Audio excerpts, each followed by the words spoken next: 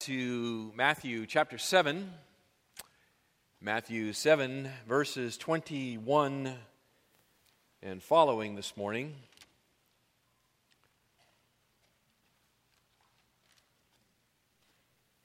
Wow, we've arrived at a special place. You probably don't realize that, but we're at the end of the Sermon on the Mount.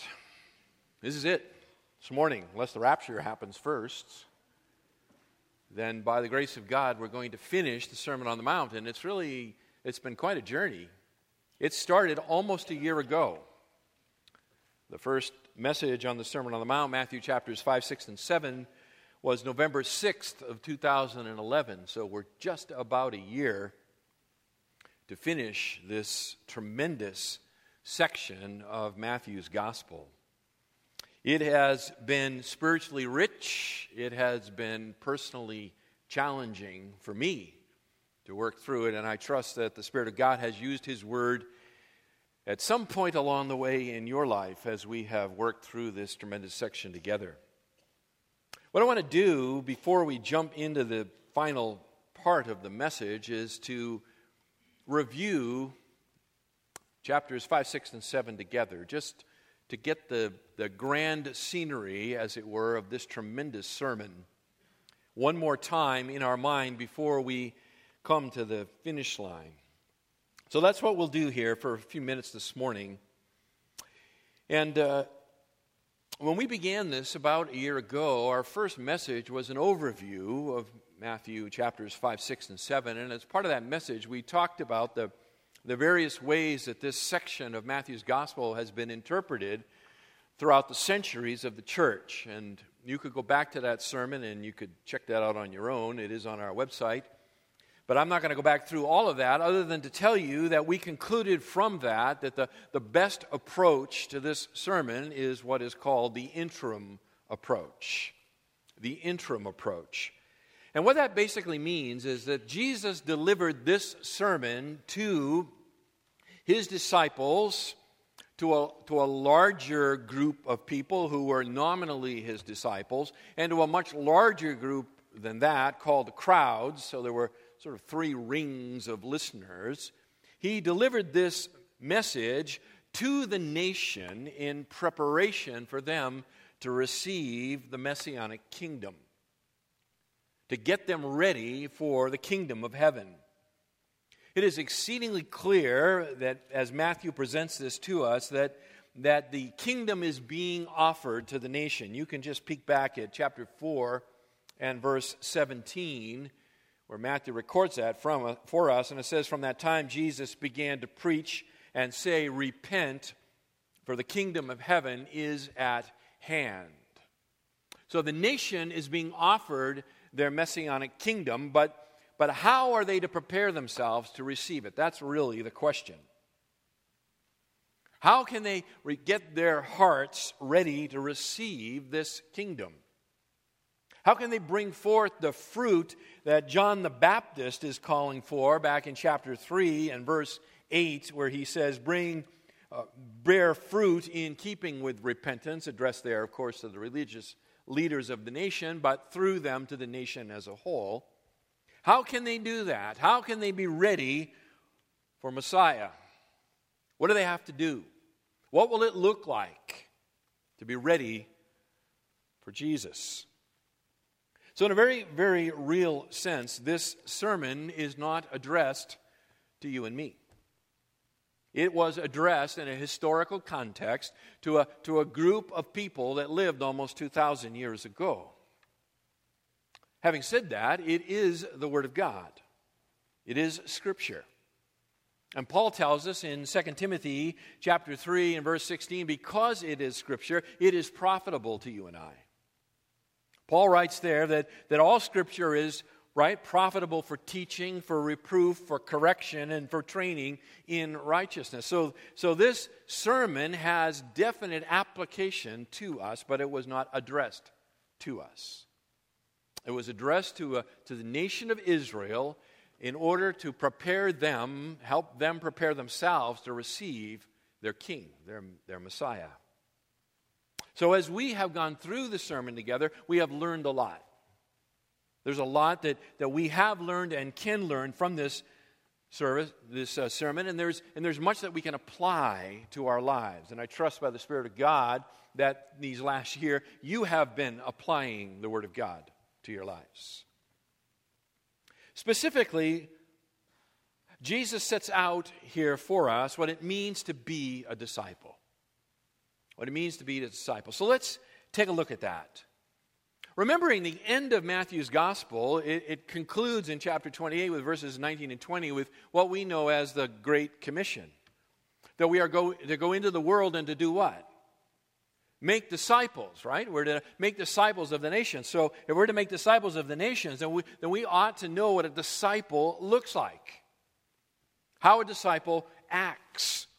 What a disciple values. What a disciple rejects. What characterizes the life of a disciple or a follower of Jesus Christ. And although Matthew chapters 5, 6, and 7 is not the entire picture, it is a very significant picture of what it means to be a follower or a disciple of Jesus Christ. So let's just take a peek at some of the things that Jesus has talked about over the last year. He begins with what we call the Beatitudes in chapter 5, beginning in verse 3 and running all the way to verse 12. And we looked at those in each one separately, a single message on each one. They were the characteristics we called of a disciple.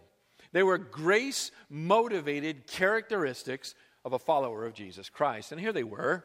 Verse 3, it was humility. Humility is to characterize a disciple of Christ. Verse 4, repentance. Repentance. A disciple of Christ is a repentant person. Verse 5, gentleness. A follower of Jesus Christ is gentle. Verse 6, a follower of Christ, a disciple of Jesus Christ, is famished for righteousness. They cannot get enough of it. Chapter 5 and verse 7, the disciple of Jesus is compassionate. Verse 8, holy. Verse 9, a peacemaker. A peacemaker. They are a fire retardant. And then verses 10 through 12, the follower of Jesus Christ, we said, is uncompromising. In the face of persecution and adversity, the follower of Jesus Christ is uncompromising, because to compromise would be to turn away from the path of life. They are uncompromising. We have said further that the disciple of Jesus Christ is one who lives in the present by the values of the future. They live in the present by the values of the future. That is, the values of that future kingdom. Their hope doesn't lie here. Their hope lies there in that coming kingdom, and that changes the where and the how and the why of what they do. So, verses 13 through 16, that makes the disciple of Jesus Christ one who acts as a moral disinfectant. A moral disinfectant and a spiritual light in a dark and decaying world. Jesus says you are the salt, right? You are the light. You are the moral disinfectant. You are the spiritual light. Because you are living in the present by the values of the future. Beyond that, Jesus says in verses 21 and following to the end of chapter 5, that the disciple of Jesus Christ rejects the idea that God's law can be fulfilled in a merely external way. That the law of God is all about behaviors. They reject that. That you cannot merely conform to external standards and live a life pleasing to God. It is deeper than that. The followers of Jesus Christ, the disciples of Jesus Christ, recognize that the heart of the issue is the issue of the heart. That it's how we respond in the secret places that really betray or reveal our true allegiances. And Jesus lays out for us a number of specific examples of the difference between one focused on external righteousness and one who understands that true righteousness arises from within the heart by the grace of God. So we looked at things like murder. We looked at adultery. We looked at divorce. We looked at swearing oaths. We looked at the issue of personal retaliation, and we looked at the requirement for love. Verses 21 through 48 of chapter 5. That it's about the inside, not just the outside. Finally, chapter 6, Jesus tells us that the disciples are to engage in a religious devotion that seeks God's approval and not man's. Chapter 6, beginning in verse 1 and running all the way through verse 18. It's not about the external approval of men in the practice of our religion. It is God who is our audience. We have an audience of one. Furthermore, Jesus says that because we are living in the present with the values of the future, that we are to reject certain things that characterize those who are living in the present with the values of the present. And we are to reject, he says, beginning in verse 19 of chapter 6, we are to reject the world's approach to wealth. We are to reject the world's approach to wealth. We are also to reject the world's approach to worry, beginning in verse 25. And finally, in chapter 7, verses 1 through 6, we're to reject the world's approach to judgment. We're to reject the world's approach to judgment. So this is in many, many facets of the human life that Jesus takes and stops and pauses and exposits, really, the Old Testament law to tell us what it really means. And the theme of all of this is that these are to be grace-motivated characteristics of those who are followers of Christ. This is not things that we can do on our own. This is not something we work up from our own, internal force of character. It is to rely upon the grace of God to place within us the desire to do these things and the motivation to do these things and the ability to do these things, to live in a very different way than the rest of the world. We see Jesus as Savior. We see Jesus as Lord. And there is a desire, a very intense desire within our heart to follow Him as a disciple, as a learner, to emulate Him. Jesus says that these are the characteristics of those who will be granted admission to the kingdom. He says back in chapter 5 and in verse 20, it's a key verse. I say to you that unless your righteousness surpasses that of the scribes and the Pharisees, you will not enter the kingdom of heaven. When it comes to an external righteousness, when it comes to a religious devotion, none can exceed the scribes and the Pharisees. They were the masters. And Jesus said, listen, if that's your understanding of righteousness, if that's what you're after, you've got to do a lot better than that, or you will never see the kingdom. Well, what's better than that? Well, Jesus spelled it out for us there in chapters 5, 6, and the early part of 7. If you want admittance to the kingdom, then you need to live with an internal righteousness. A grace-motivated, grace-empowered, grace-driven internal righteousness. How steep is the standard, by the way? Chapter 5, verse 48 makes it clear. The standard is perfection. We are obligated to live perfectly in this way.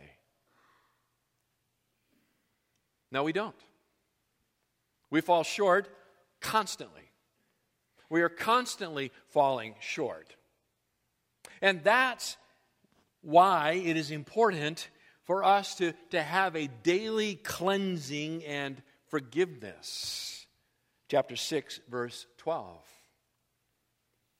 Forgive us our debts is to be our regular prayer. We are to call upon God to forgive us. Recognizing that even though we are not who we once were, we are not who we need to be.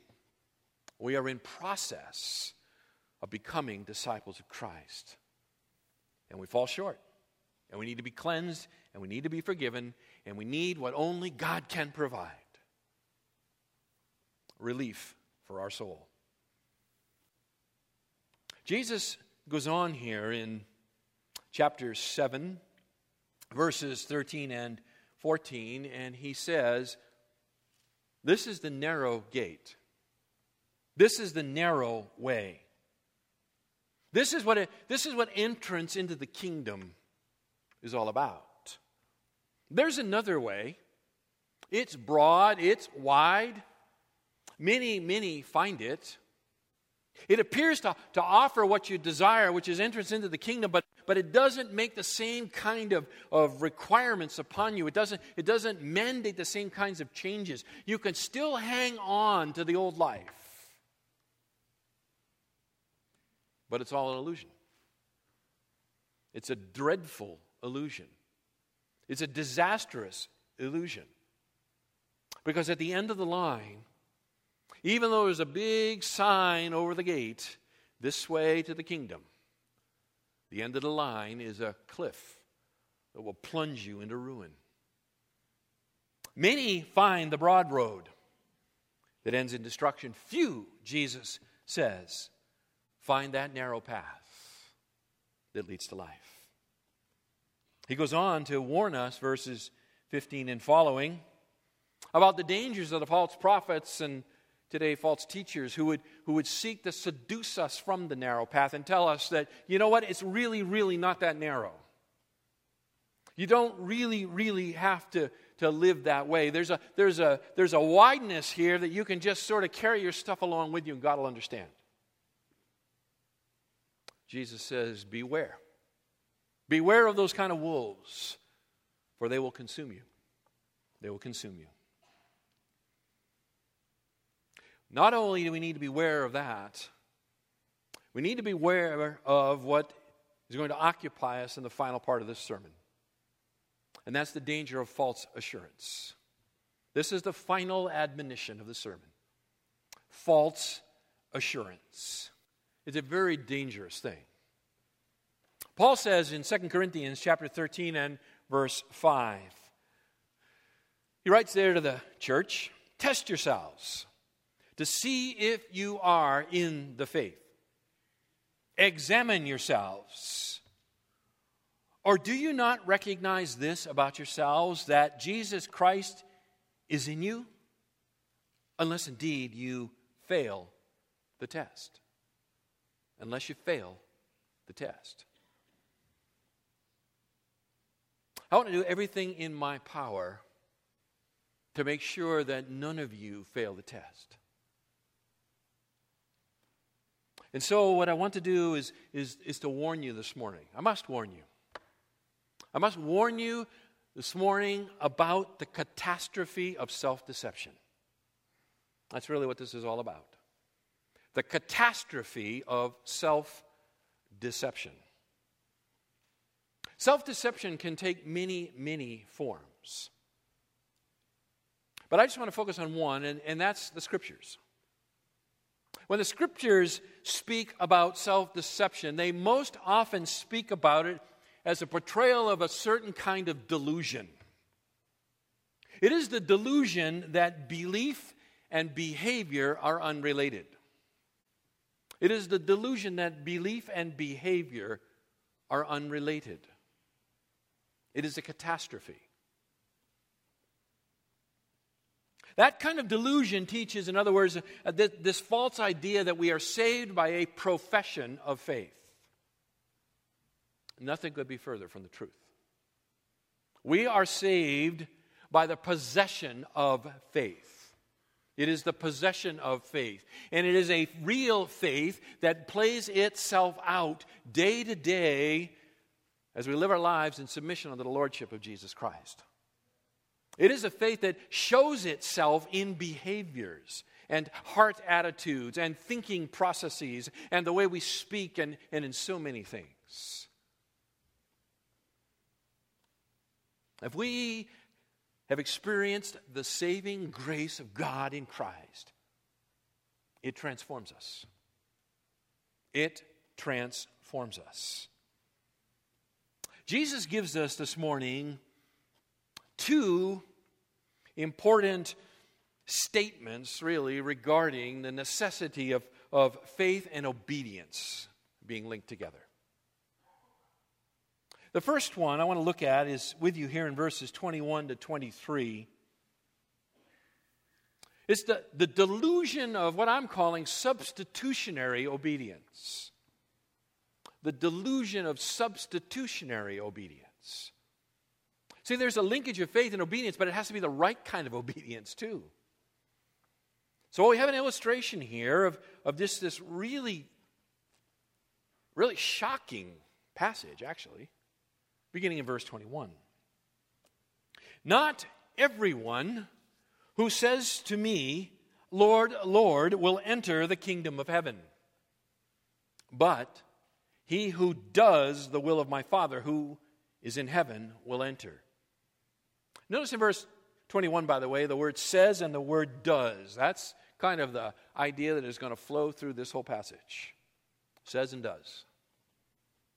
Many, verse 22, will say to me on that day, Lord, Lord, did we not prophesy in your name, and in your name cast out demons, and in your name perform many miracles? And then I will declare to them, I never knew you. Depart from me, you who practice lawlessness. Wow. Wow. I think this has to be one of the most shocking statements, maybe the most shocking statement, in a sermon that is full of shocking statements.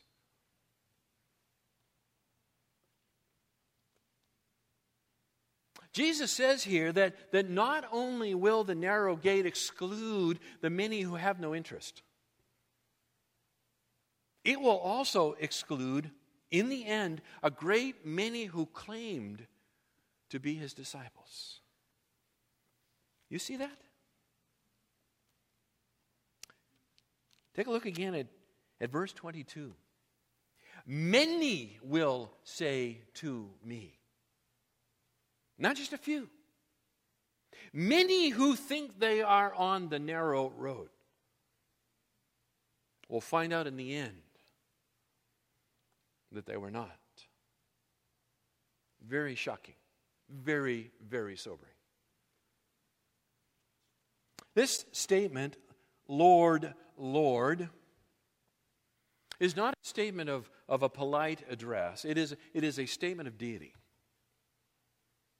It is a statement of deity. These people believe that Jesus is the divine Messiah. They're orthodox in their theology. Beyond that, they are apparently active in his service. Did we not prophesy in your name? Did we not cast out demons and in your name perform many miracles?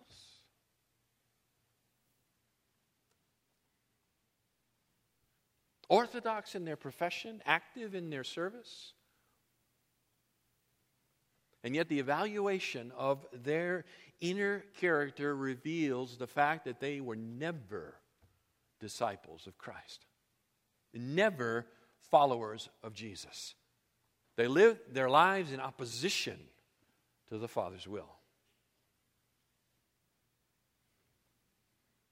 Many will say to me, verse 22, on that day.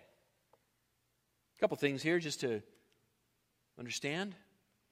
Jesus is claiming here to be the one that adjudicates entrance into the kingdom.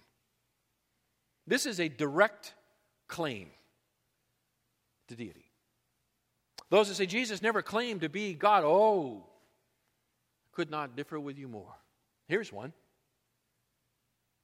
He says that I control, and by the way, you see it on that day? You see that expression, on that day? That's virtually a technical expression for the day of the Lord. It is speaking of that great day of judgment. On that great day of judgment, many will say to me, you got to remember, this is a man talking, right? They will say to me, Lord, Lord, and I will say to them, I never knew you. Depart from me. You are banished.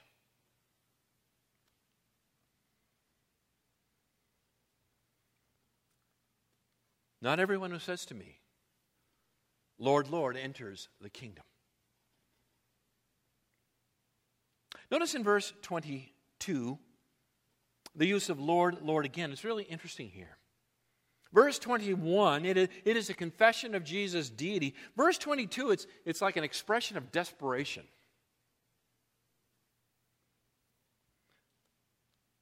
They'll say to me, but Lord, Lord, and start recounting their lives.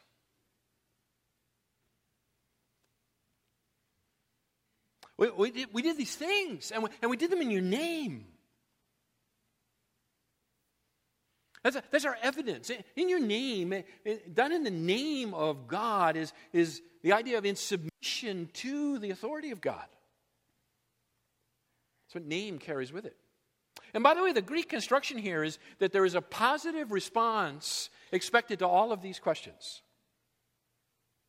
Jesus' response here is not, no, you didn't, no, you didn't, no, you didn't. It's yes, yes, and yes.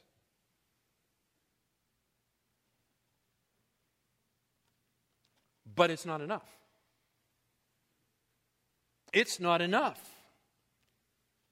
Their claims are not false. Their claims are insignificant, insufficient. Supernatural phenomena is never the determining factor in whether a person has divine approval or not. Mark that down. Supernatural phenomena is never the determining factor in whether one has divine approval or not. Nor, by the way, is ministry involvement.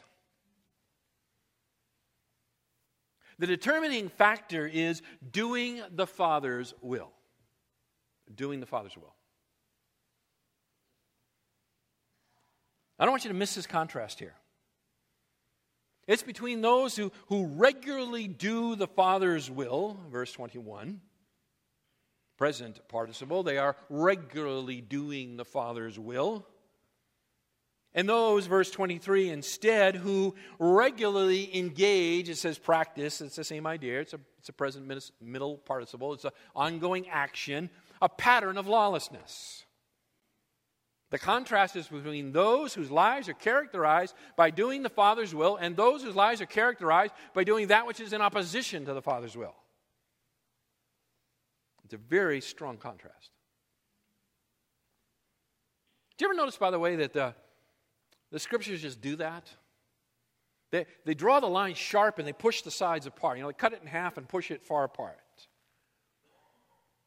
God wants to make it really, really clear to His people that you can't straddle the line. You are in the light or you are in the what? Darkness. You are a child of God or you are a child of Satan.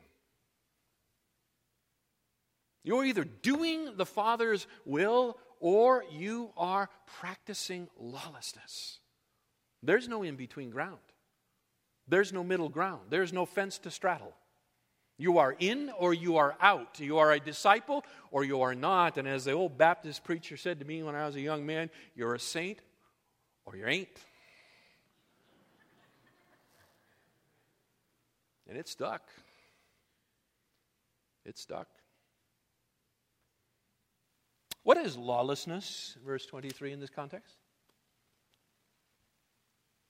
I think we ought to ask that question, don't you? I mean, it's really the key. What's going on here? You who practice lawlessness. What is lawlessness?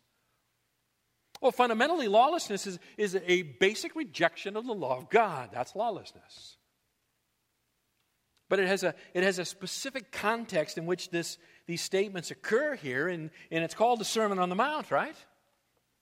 And in the Sermon on the Mount, Jesus is explaining and applying the Old Testament law. Go back to chapter 5, verse 17.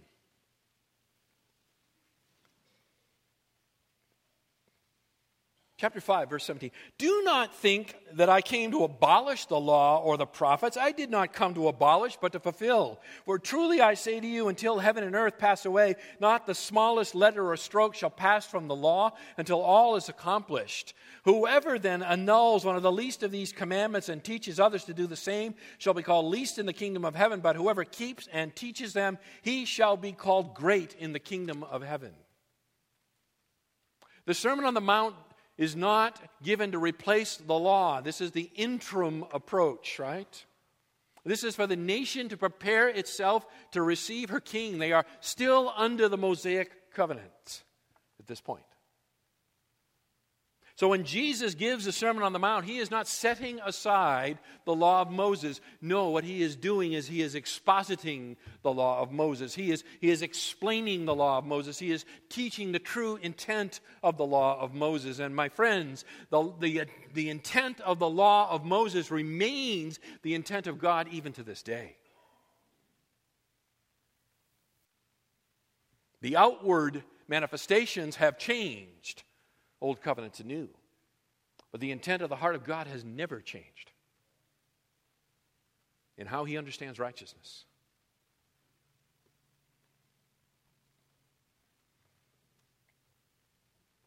Depart from me, you who practice lawlessness. These are false disciples.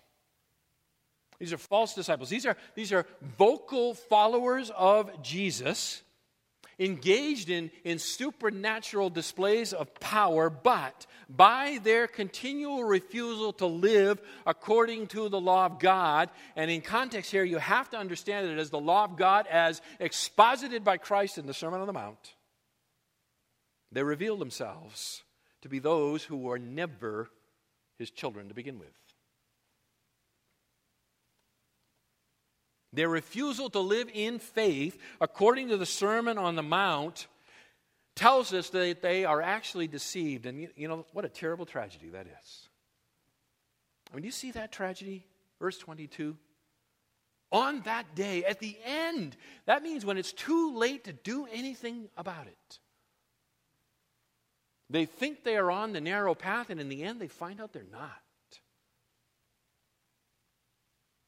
And the reason is because they have been deceived, they have attempted to live for Jesus without submitting to Jesus. Faith without works is dead. They have attempted to substitute ministry for obedience. They have attempted to substitute ministry for obedience. They're like a child who mom says, go in there and clean your room. And an hour later, you come in, and instead of cleaning the room, the child says, I memorized my Awana verses.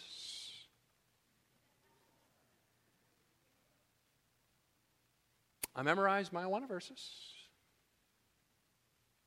I told you to clean the room. You would no more accept that substituted obedience from your children than God will accept it from you. This is no small matter.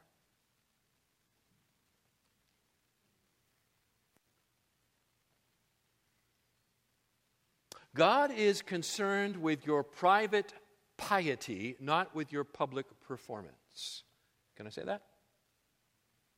God is concerned with your private piety, not with your public performance. He's concerned with what's going on inside. That necessarily manifests itself in what goes on outside. The delusion of substitutionary obedience. Secondly,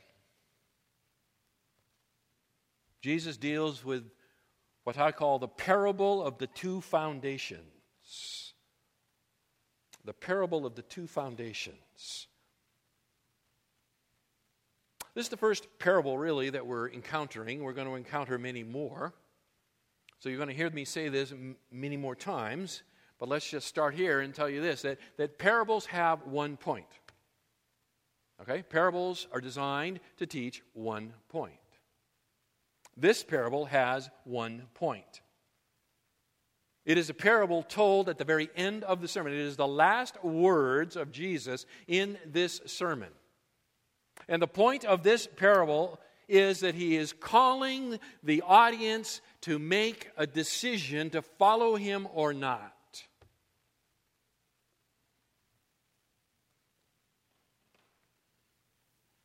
That's the point of the parable. Let's read it. Therefore, we'll get to that in a minute. Therefore, everyone who hears these words of mine and acts on them, by the way, in the margin of your NASB, it probably says does, which is what the literal word is. Hears and does that stick in your mind anywhere? It ought to. 21, verse 21 says and does. Same kind of contrast going on.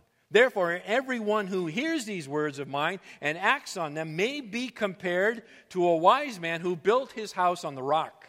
And the rain fell, and the floods came, and the winds blew and slammed against that house, and yet it did not fall, for it had been founded on the rock. Everyone who hears these words of mine and does not do them or act on them will be like a foolish man who built his house on the sand. The rain fell, and the floods came, and the winds blew and slammed against that house, and it fell, and great was its fall.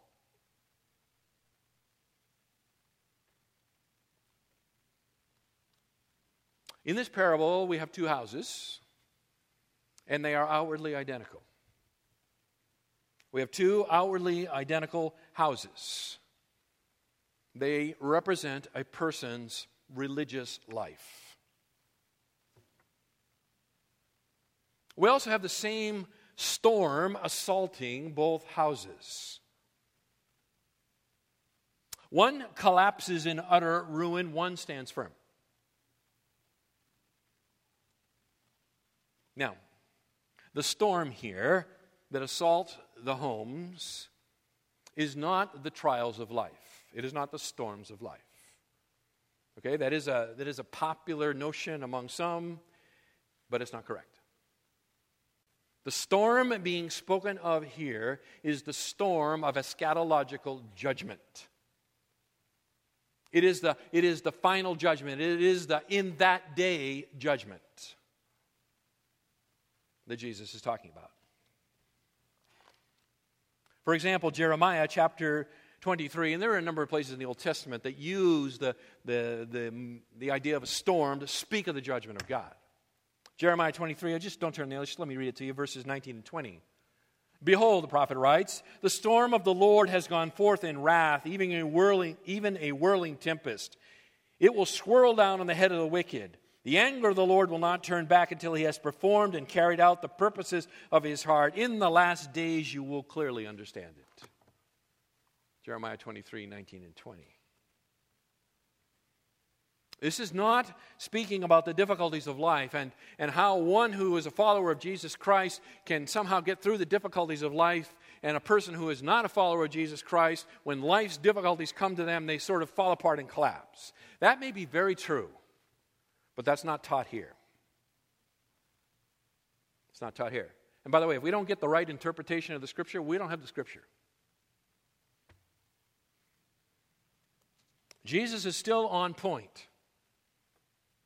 And the point is, there is a judgment coming. And when you get to the judgment, you're going to be evaluated upon what did you do with me and my words. Therefore, verse 24, when you see the therefore, you ask yourself, what's it there for? It's following in the context of verses 21 to 23. 21 to 23 is speaking about judgment. This is a judgment scene. Furthermore, these words of mine equate to the rock. The rock is not Jesus. The rock is these words of mine. Now, we got lots of really great songs about Jesus as the rock and so forth, and that's all good. It's just not right from here. These words of mine are the rock. And they also directly relate to, in the prior section, verses 21 to 23, the will of the Father. The will of the Father, these words of mine, the rock. They are all speaking of the same thing. In context, they're speaking about the Sermon on the Mount. They're speaking about the Sermon on the Mount, Jesus' exposition of the true meaning and intent of the law. The sand, just to finish this out, the sand is a religious life built on the teachings of the scribes and the Pharisees. It looks good on the outside, but at the final judgment, when the storm arrives, it'll prove to be a foolish place to build a life, and it will collapse into utter ruin. This parable is aimed at those who have heard the Sermon on the Mount. Right? This is the last thing he said. He's drawing his sermon to a conclusion. And so he is aiming it at his audience. I told you when we began here, I reminded you. In fact, go ahead and you can see it in Luke chapter 6, verse 17. You don't have to keep taking my word for things. If I took you to every passage to prove every point I make, we definitely wouldn't finish today. And I'm determined to finish today. Luke 6:17, speaking of the same event, Sermon on the Mount. Jesus came down with them, that is his 12 that he had just chosen, and he stood on a level place, and there was a large crowd of his disciples and a great throng of people from all Judea and Jerusalem and the coastal region of Tyre and Sidon. It's this gigantic audience. I told you it was in circles, right? It's the 12. It's the larger group of disciples, many of whom will fall away, according to John 6, when Jesus says, unless you eat my flesh and drink my blood, you have no part in me. And then it is the large crowds that are along because this guy is a good show. Jesus is aiming it at them. He's drawing this whole thing to a conclusion. And he is calling upon them for a decision.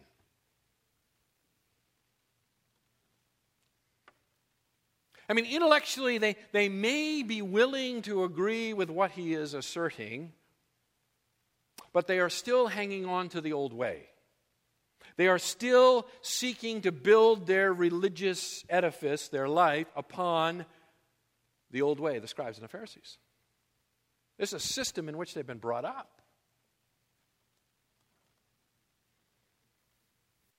Jesus says it's time to decide. Will you be hearers of the word or doers of the word?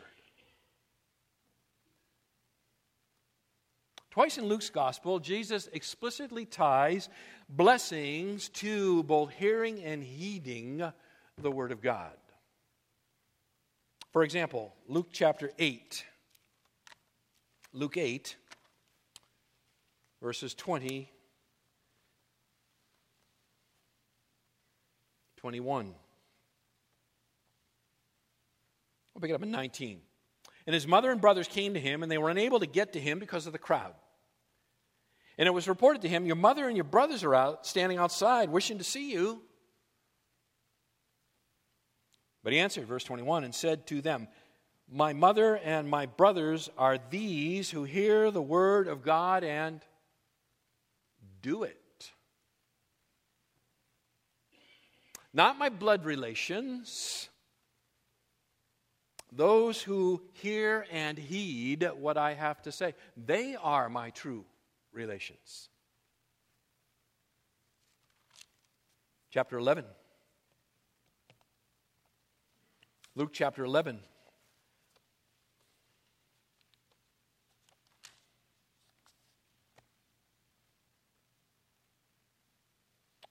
Verse 27, 28.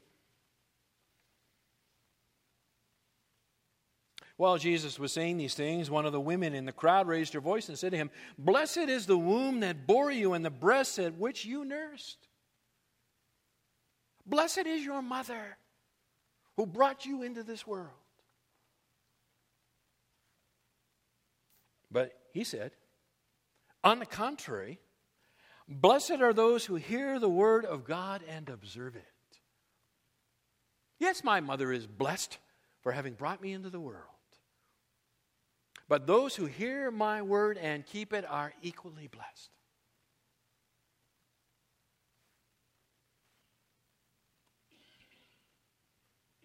Now, you may think at first glance, I don't have to worry about this too much. I mean, it's not likely I'm going to fall into the teaching of the scribes and the Pharisees, right? I mean, those guys have been dead for like forever. You know, right? They destroyed the temple in 70 AD and they're all gone. So I'm safe. No. Actually, you're not safe. You're not safe at all because that which was the underpinnings of the religion of the scribes and the Pharisees is very much alive today. Very much alive. It is a religion that basically is built on a religious charade. A religious charade. And it's undergirded by a works-based system of righteousness. And that's very prevalent today. They look really good on the outside. And on the inside, it's all messed up. How easy, how deceptive it is to just attend church. All right, hey, the doors are open, I'm here. To attend church, to listen to the sermons, even take notes. Go online and catch them when you miss them. Affirm the theology, right? Oh yeah, I love doctrine, theology. Go for it. I'll preach it. All right? And your life is a mess. Your life is a mess. It's characterized by hypocrisy. It's characterized by pride. It's characterized by jealousy. It's characterized by worry, by fear, by worldliness. Now, we could go on and on. All the things that Jesus confronts, right? There's no humility. There's no famished for righteousness in your life. I mean, you open your Bible, like whatever. I mean, where's the passion in your heart? Looks good on the outside. Sunday morning Christian, right? On the inside, it's all messed up. See, we can easily fall into this. Building a very nice spiritual house. Well painted, curb appeal, the whole deal. And inside, there's nothing. The foundation is sand. Hey, listen, people listen to all kinds of preachers. We live in the internet age, right? You can listen to all kinds of preaching. And you can become a professional taste tester. Did you know that? Professional taste tester. Years ago, many, more than decades, several decades. I had an opportunity to meet this guy who worked for a major coffee company in America. And he had this job, and it was really kind of a cool job. His job was to taste coffee. Sip it. And then spit it out, wash out his mouth, and taste another sip. And based on what his taste buds determined, that was how the coffee was graded. This is back in 1983, I believe, and he made $50,000 a year. Now, in 1983, 50 grand was a lot of money to sip coffee. He's a coffee taster. People are sermon tasters. Here, there, I listen to this guy and that guy and that guy. Pastor, did you hear what so-and-so said? Did you hear what so-and-so said? No. Actually, I haven't. But is it getting inside you? Is it doing anything? Or are you like the people I see at Costco? You know what I'm talking about. They walk up and down the aisles sampling the wares. and they never buy anything.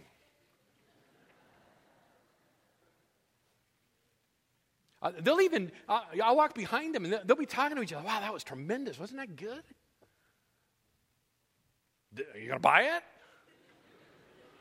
No, I'll be back next week and have another bite, you know. They just nibble. They nibble. They never take the plunge. They never purchase the product. See, you can be like that when it comes to Christ, to what he had to say. And what he has to say here, let's just keep it here. Matthew chapters 5, 6, 7. Let's stay here. You can nibble away and never consume, never buy in, never change.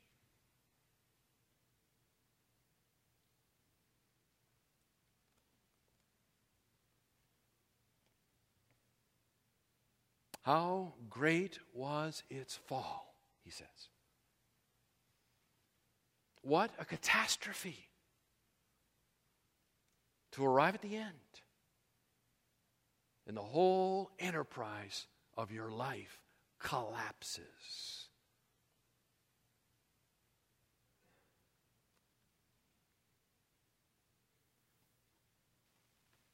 Well, how did the people respond? How did they respond to Jesus' sermon here? Verses 28 and 29, right? When Jesus had finished these words, the crowds were amazed at his teaching. For he was teaching them as one having authority and not as their scribes. They're blown away. I have never heard a sermon like that, they say. This man teaches with authority. I've never heard content like that. I've never heard it delivered like that, but it's more than that. They're amazed by the reality that he doesn't speak by any kind of derived authority. He doesn't cite any other rabbis. He doesn't cite the scribes. He speaks in the first person. He's not a prophet who says, "Thus says the Lord." He says, "I say to you." He's God himself. Authoritatively interpreting and applying the very word of God. It is his word. It is his word.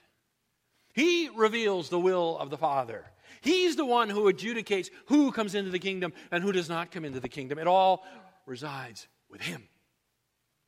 What will you do with Jesus is the question.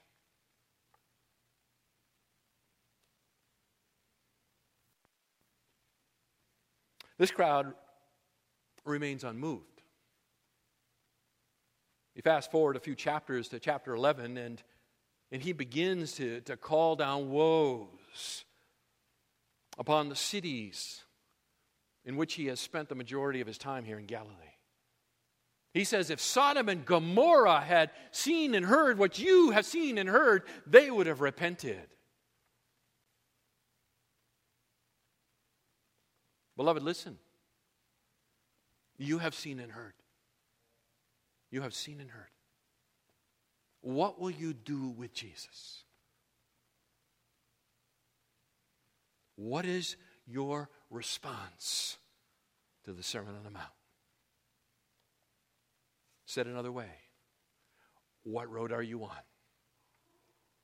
What road are you on?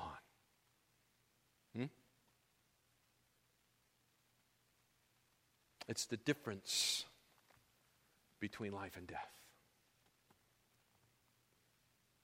If you're not sure, you come and you talk to me here in just a minute. Let us open the scriptures together and let us be sure together that you know the Savior. Let's pray. Father, thank you for your word. Thank you that it confronts us, because that is the loving thing to do.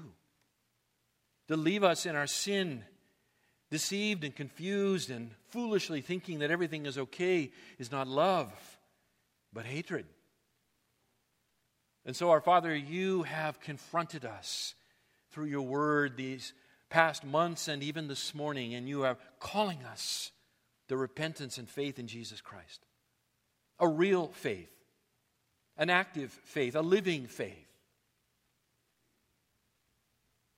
Pour out your mercy and grace upon us. May you save today. We ask in Jesus' name. Amen. God bless you, beloved.